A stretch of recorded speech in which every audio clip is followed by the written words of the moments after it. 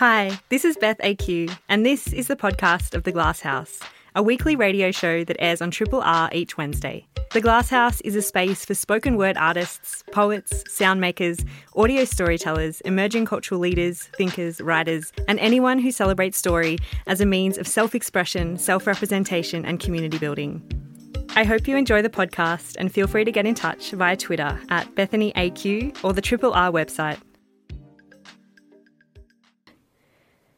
I acknowledge that we broadcast on stolen land. We broadcast on the unceded lands of the Wurundjeri people of the Kulin Nation who have cared for this land since time immemorial. I pay respects to elders past and present. It always was and always will be Aboriginal land. 1 in 5 Australians have a disability, and disability presents itself in many different ways. Disabled people are still underrepresented in media and literature. Growing Up Disabled in Australia is a brand new anthology from those negotiating lived experiences of disability, chronic illness and terminal illness. It's the 5th book in the Growing Up series from Black Ink, and it's edited by Carly Findlay. And with over 40 contributors to the series, the collection covers a wide array of writing. And to speak about their contributions, we have Jess Walton. Jess, thank you so much for joining me. To kind of, I suppose, kick off the conversation, Growing Up Disabled in Australia is based on the social model of disability. That's what it outlines. That's what Carly outlines at the start of the book, that People with Disability Australia describes as the social model, seeing disability as the result of the interaction between people living with impairments and an environment filled with physical, attitudinal and communication and social barriers. I'd just love to start by getting your thoughts on that and seeing if that model, how that model sits with you and your way of thinking. Yeah, well, I mean, the social model of disability really changed the way that I felt about being a disabled person. Yeah, I remember listening to an interview on a podcast with Jackie Brown, who is a Melbourne disabled activist, and Jax was talking about the social model, and I had had an impairment since I was 9 and had been diagnosed with cancer and had my leg amputated, and I'd been a part of a non-disabled family and didn't really have any disabled peers or friends or teachers or role models. And growing up without that representation, that feeling of being a part of the disabled community, I didn't really know what it meant to be disabled. I didn't really feel like I was part of that community. And even the word disabled, I didn't understand that was a pride word, a community word, a word with a whole history of disability rights attached to it. And so hearing Jack talk about the social model of disability and how there's actually nothing wrong with being disabled, there's nothing to be ashamed of, that you can have disability pride and that you can be part of this amazing community and fight the ableism and the barriers that we encounter in society rather than thinking of ourselves as wrong. That really blew my mind, and it was from that moment on that I started to identify as disabled and to reach out to other disabled people and really feel like part of that community. Jess, yeah, I think it's really interesting what you're saying. I think it really is a common thread throughout this anthology that it's often when you see yourself reflected back, whether that is finding community online or in other people, that I suppose the kind of growing up part of it started to become a little bit easier and just, I suppose, seeing yourself in other people.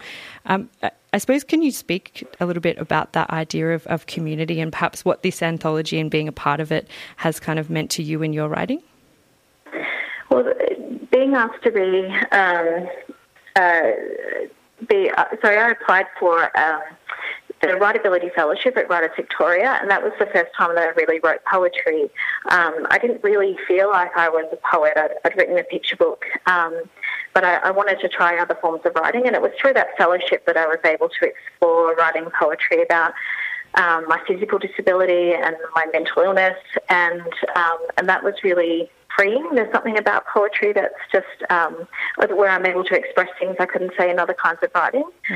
And then I've been able to do the next fellowship, the Publishability Fellowship, where I've written a whole poetry manuscript. And it was around that time that I centrepiece in for Growing Up Disabled in Australia. And I was really nervous about sending it in because at that point I was still just kind of feeling my way through poetry and learning how to write it, and I was quite nervous about sending my work in, particularly because I knew that there were some amazing writers who were, hoping to be in that anthology as well. And so I didn't really feel like my poem was good enough, but I think I often feel that way about my work, partly because I guess we don't see a lot of disabled poets, that, I didn't have many role models within the publishing industry to kind of look up to and to model myself on. And so writing about disability can be a bit hard because, I guess sometimes when I'm writing about my disability, I'm like, is someone really going to find this interesting? Am I really describing this the right way? Even though I'm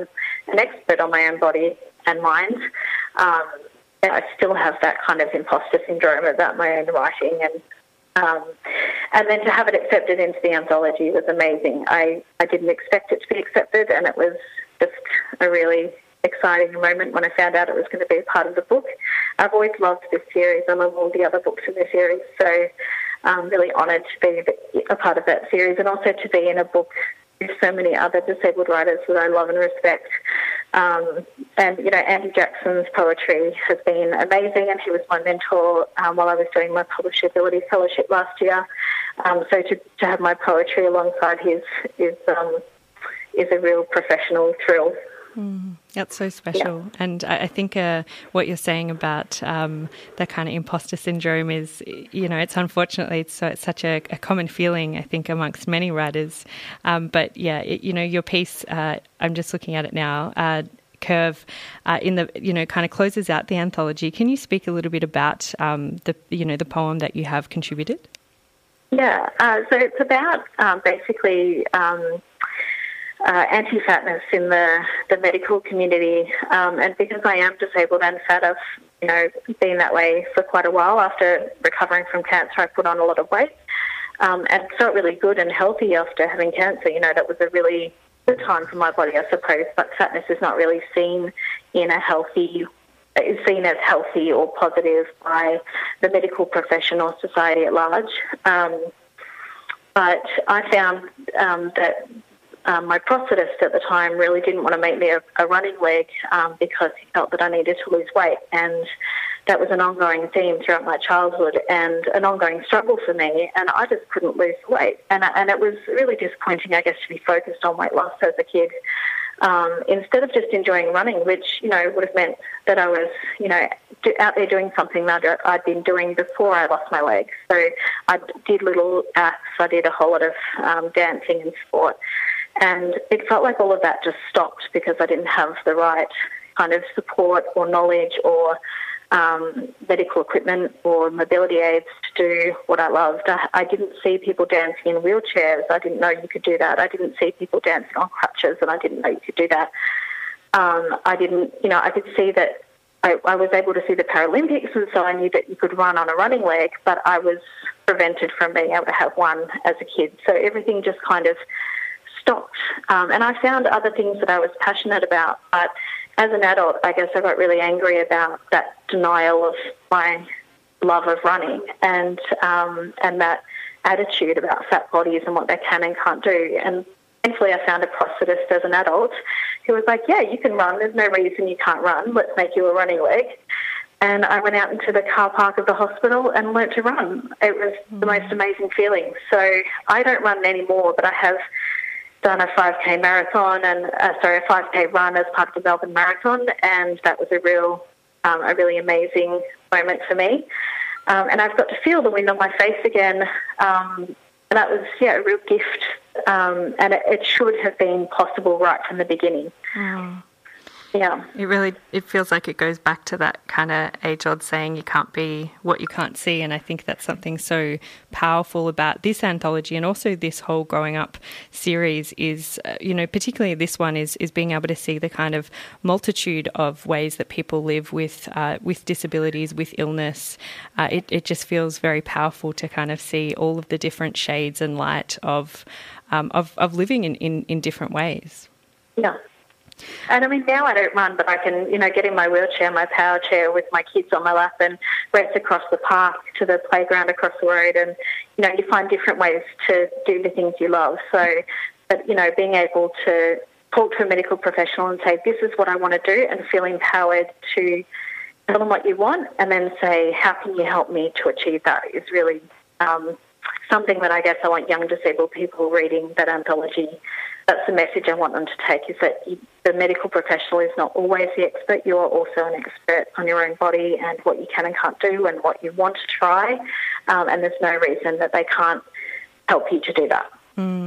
Yeah, that definitely feels like a thread throughout many of these contributions to this, that the power of autonomy of your own body. And as you said, being, everybody is their expert in their own body, and being able to, I suppose, sit in that power, particularly when you are facing up to the health or medical system that can sometimes, I think, perhaps feel quite intimidating.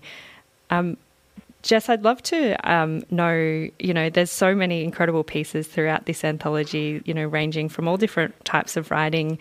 There's some pieces that you've read in here that I suppose change your thinking about disability or writing.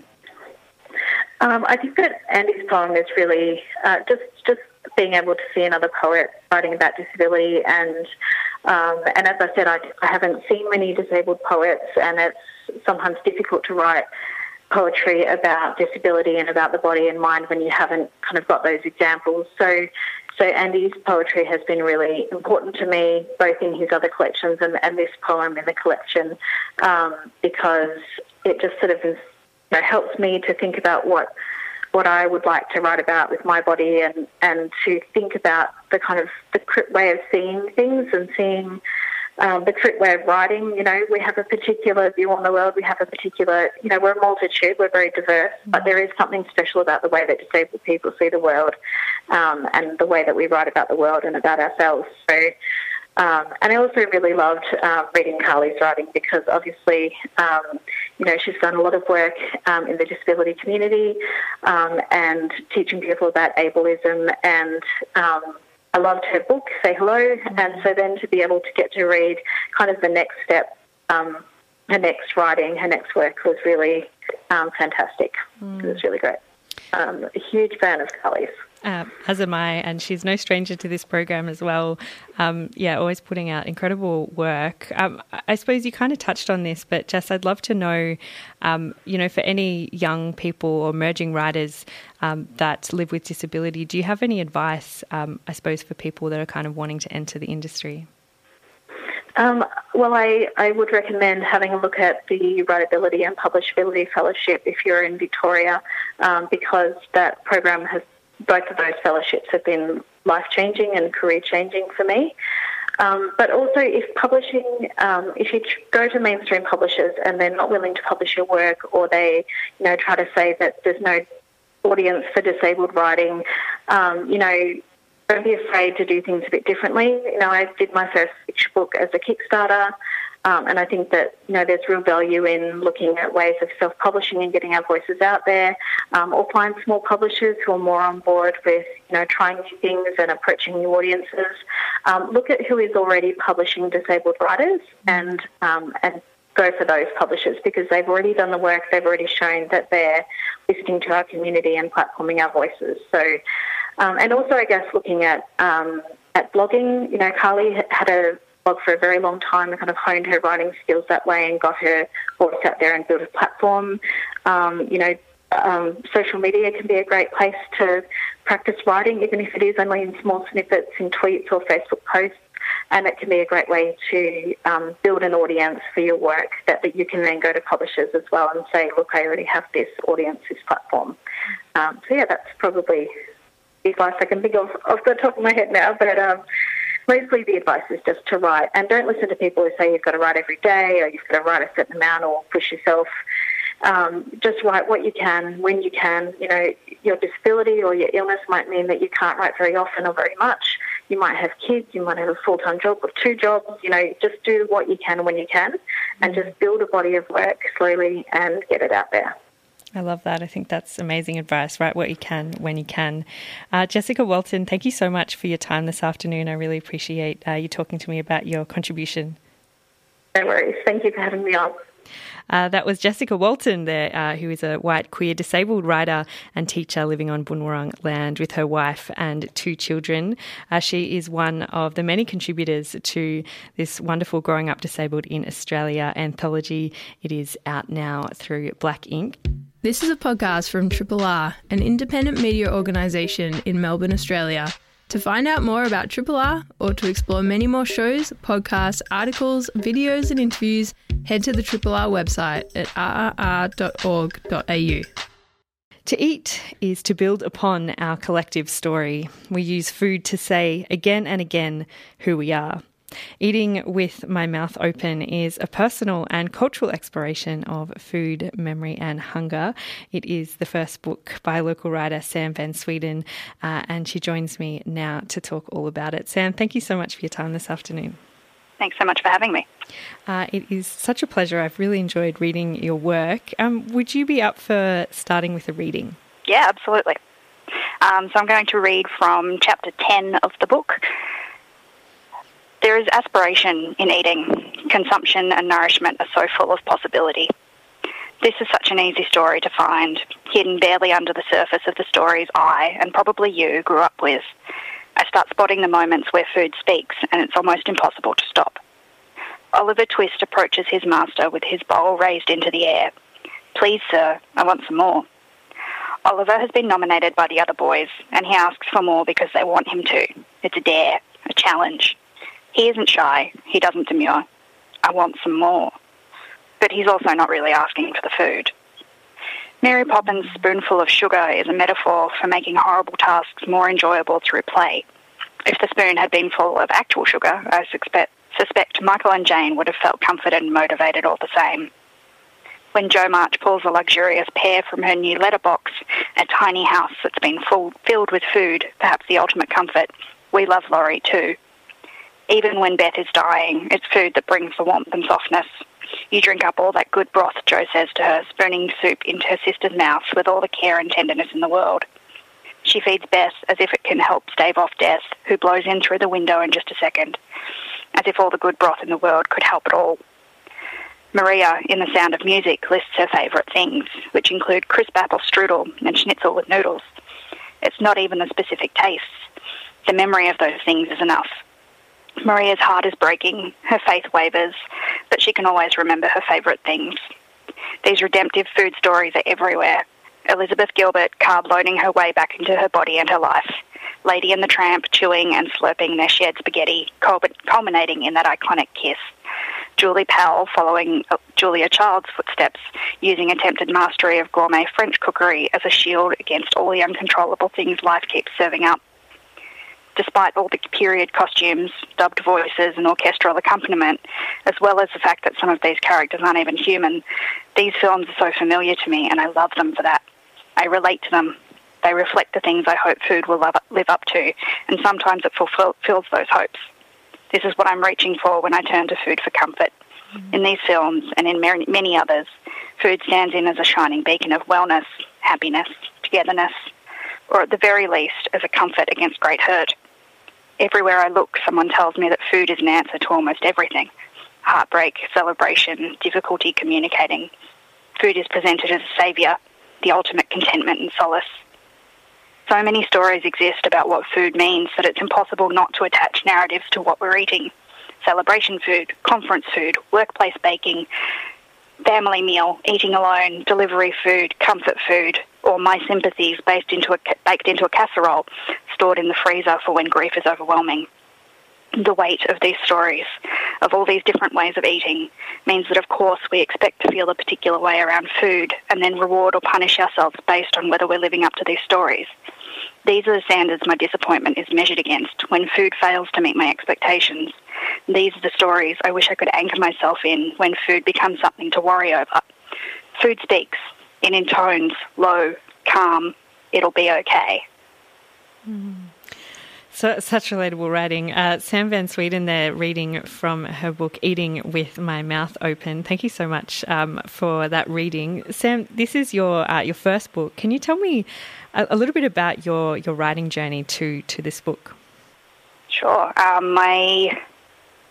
This book took 6 years to write, and I think I've been writing about food and bodies for a long time before that. And I did a lot of living into the writing as well, so it's been, I hate the word journey, but it's been a journey. I've always written poetry, I've always written essays, found nonfiction as the thing that really spoke to me as the true thing that I needed to write beyond being factual. I mean, the thing that I really felt in my body was, the form I needed to be working in. Yeah, I've been playing with essays for a while, and I'm really excited about the experimental possibilities of what the essay form can do. Absolutely. And yeah, I would love to talk a little bit about your style. I suppose just to begin with, you open the book kind of commenting on two major factors that have played a role in your relationship with food and bodies, I suppose being your parents, your dad being a chef for 25 years and your mum being morbidly obese. I suppose, when did you realise the impact that your parents had or were having on your relationship to food and also writing?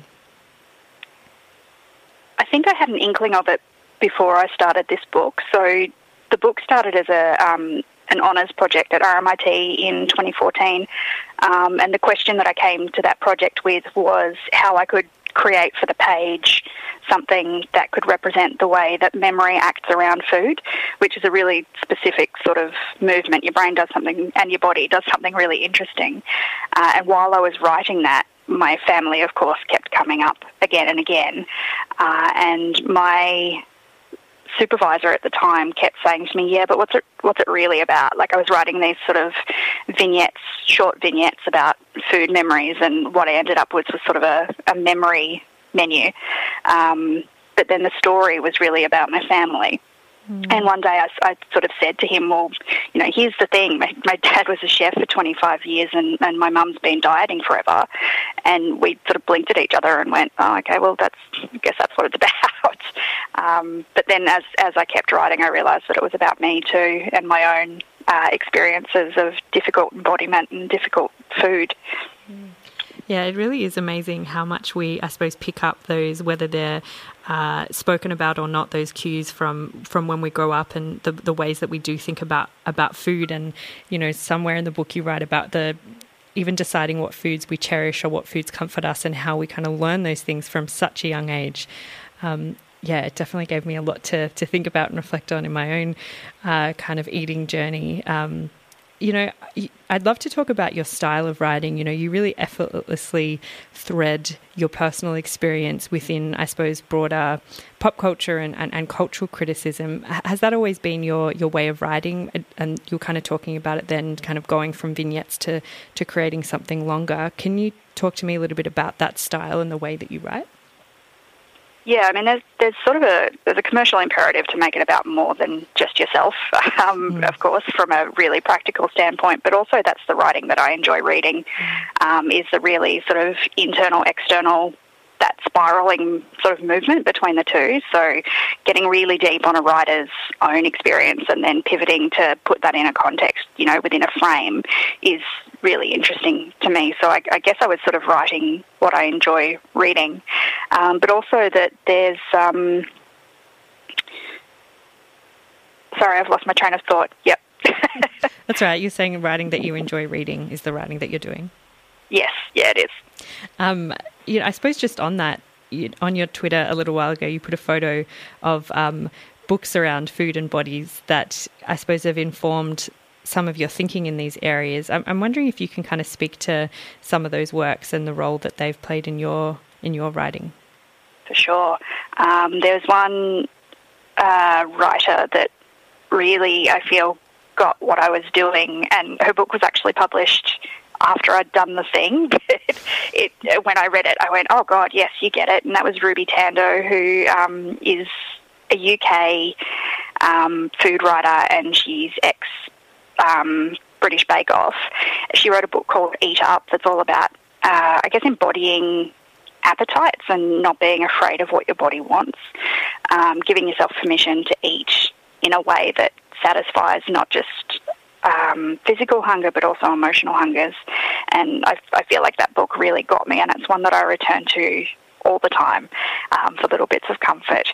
And I think she's following after, in a large way, MFK Fisher, who was a wartime food writer. She was American. She moved to France, and she writes absolutely magnificently about the power of cooking and the ways that food is used as a metaphor, not just for love, but also for security, and the ways that hungers are not just physical hungers, but emotional ones as well. Mm.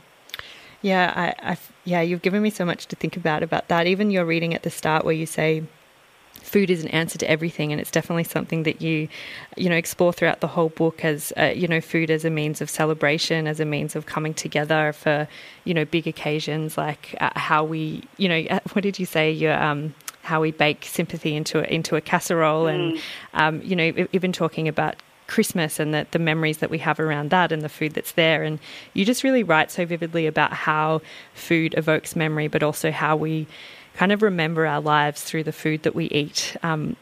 It really kind of punctuates those ideas of coming together and being with ourselves. I'm interested in writing this book, if your relationship with food has changed at all. I think my relationship with food is always changing. It was definitely more difficult before writing the book. Writing the book led me to seek out some help for my own disordered eating, and that process both fed the book and fed my relationship with food. So that's definitely shifted. But also, I think everybody's relationship with food is largely, it's not static. It's seasonal.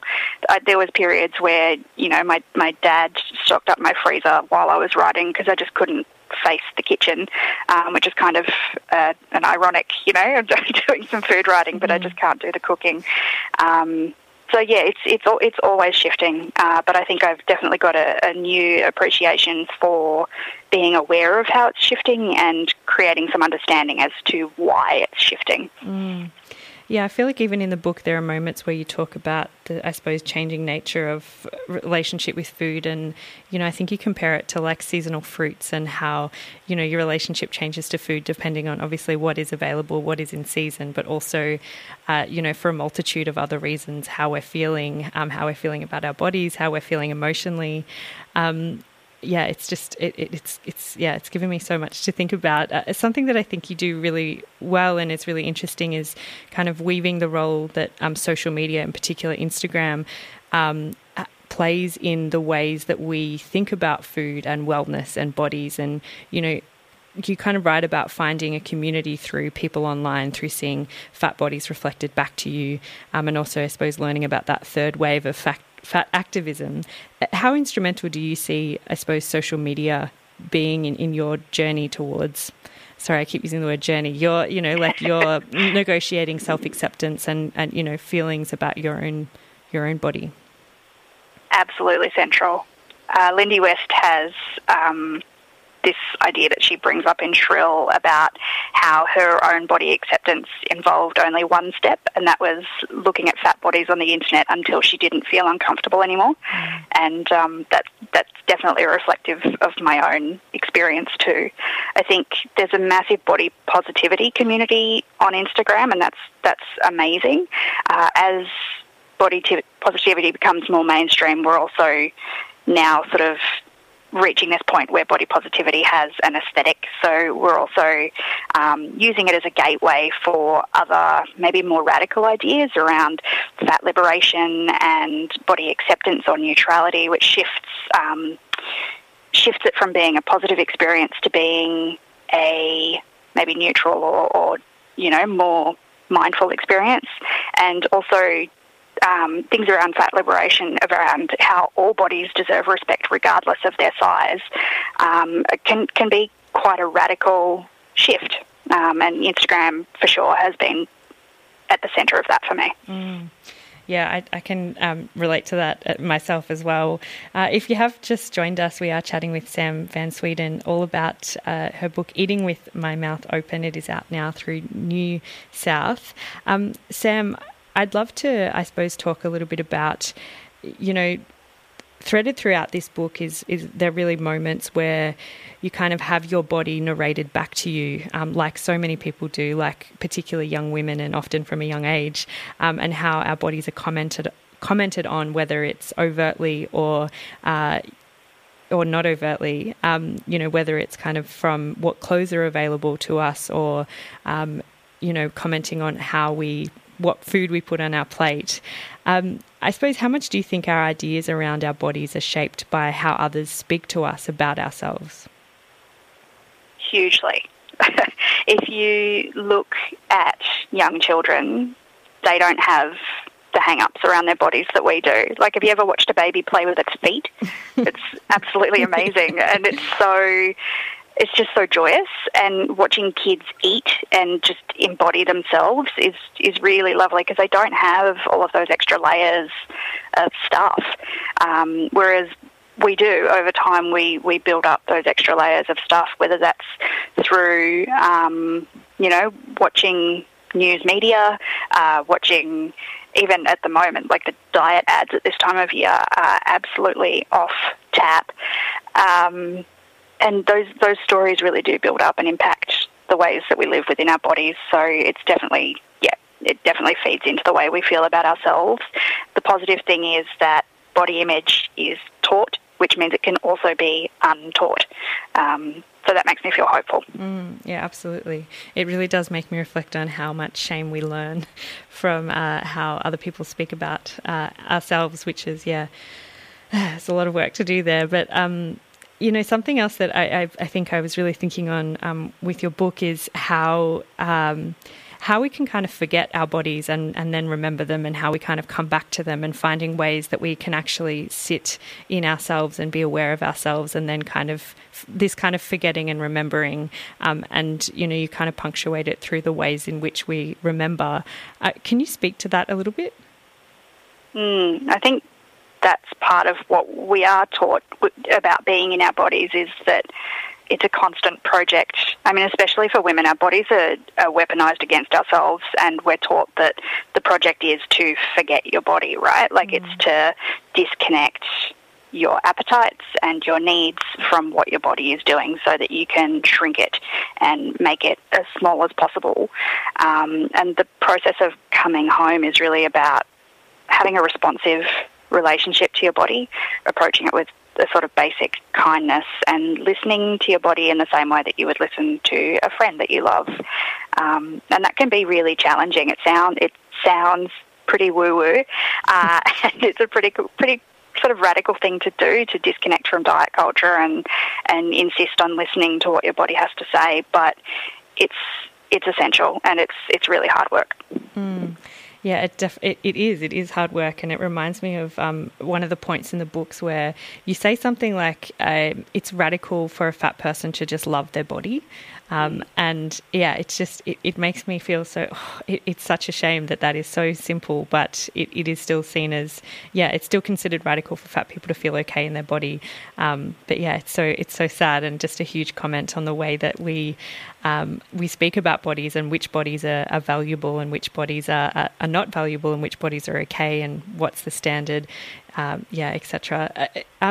Sam, I'd love to, I suppose, touch on your, I went to your virtual book launch a couple of nights ago, and I'd love to just say something that your publisher, Harriet from New South, said, is that you're not only a writer but a community builder, and I just really loved that as a way of thinking and being in the writing community. And it was really wonderful to attend that book launch. You had writings from Fiona Wright, Eloise Grills, just to name a few.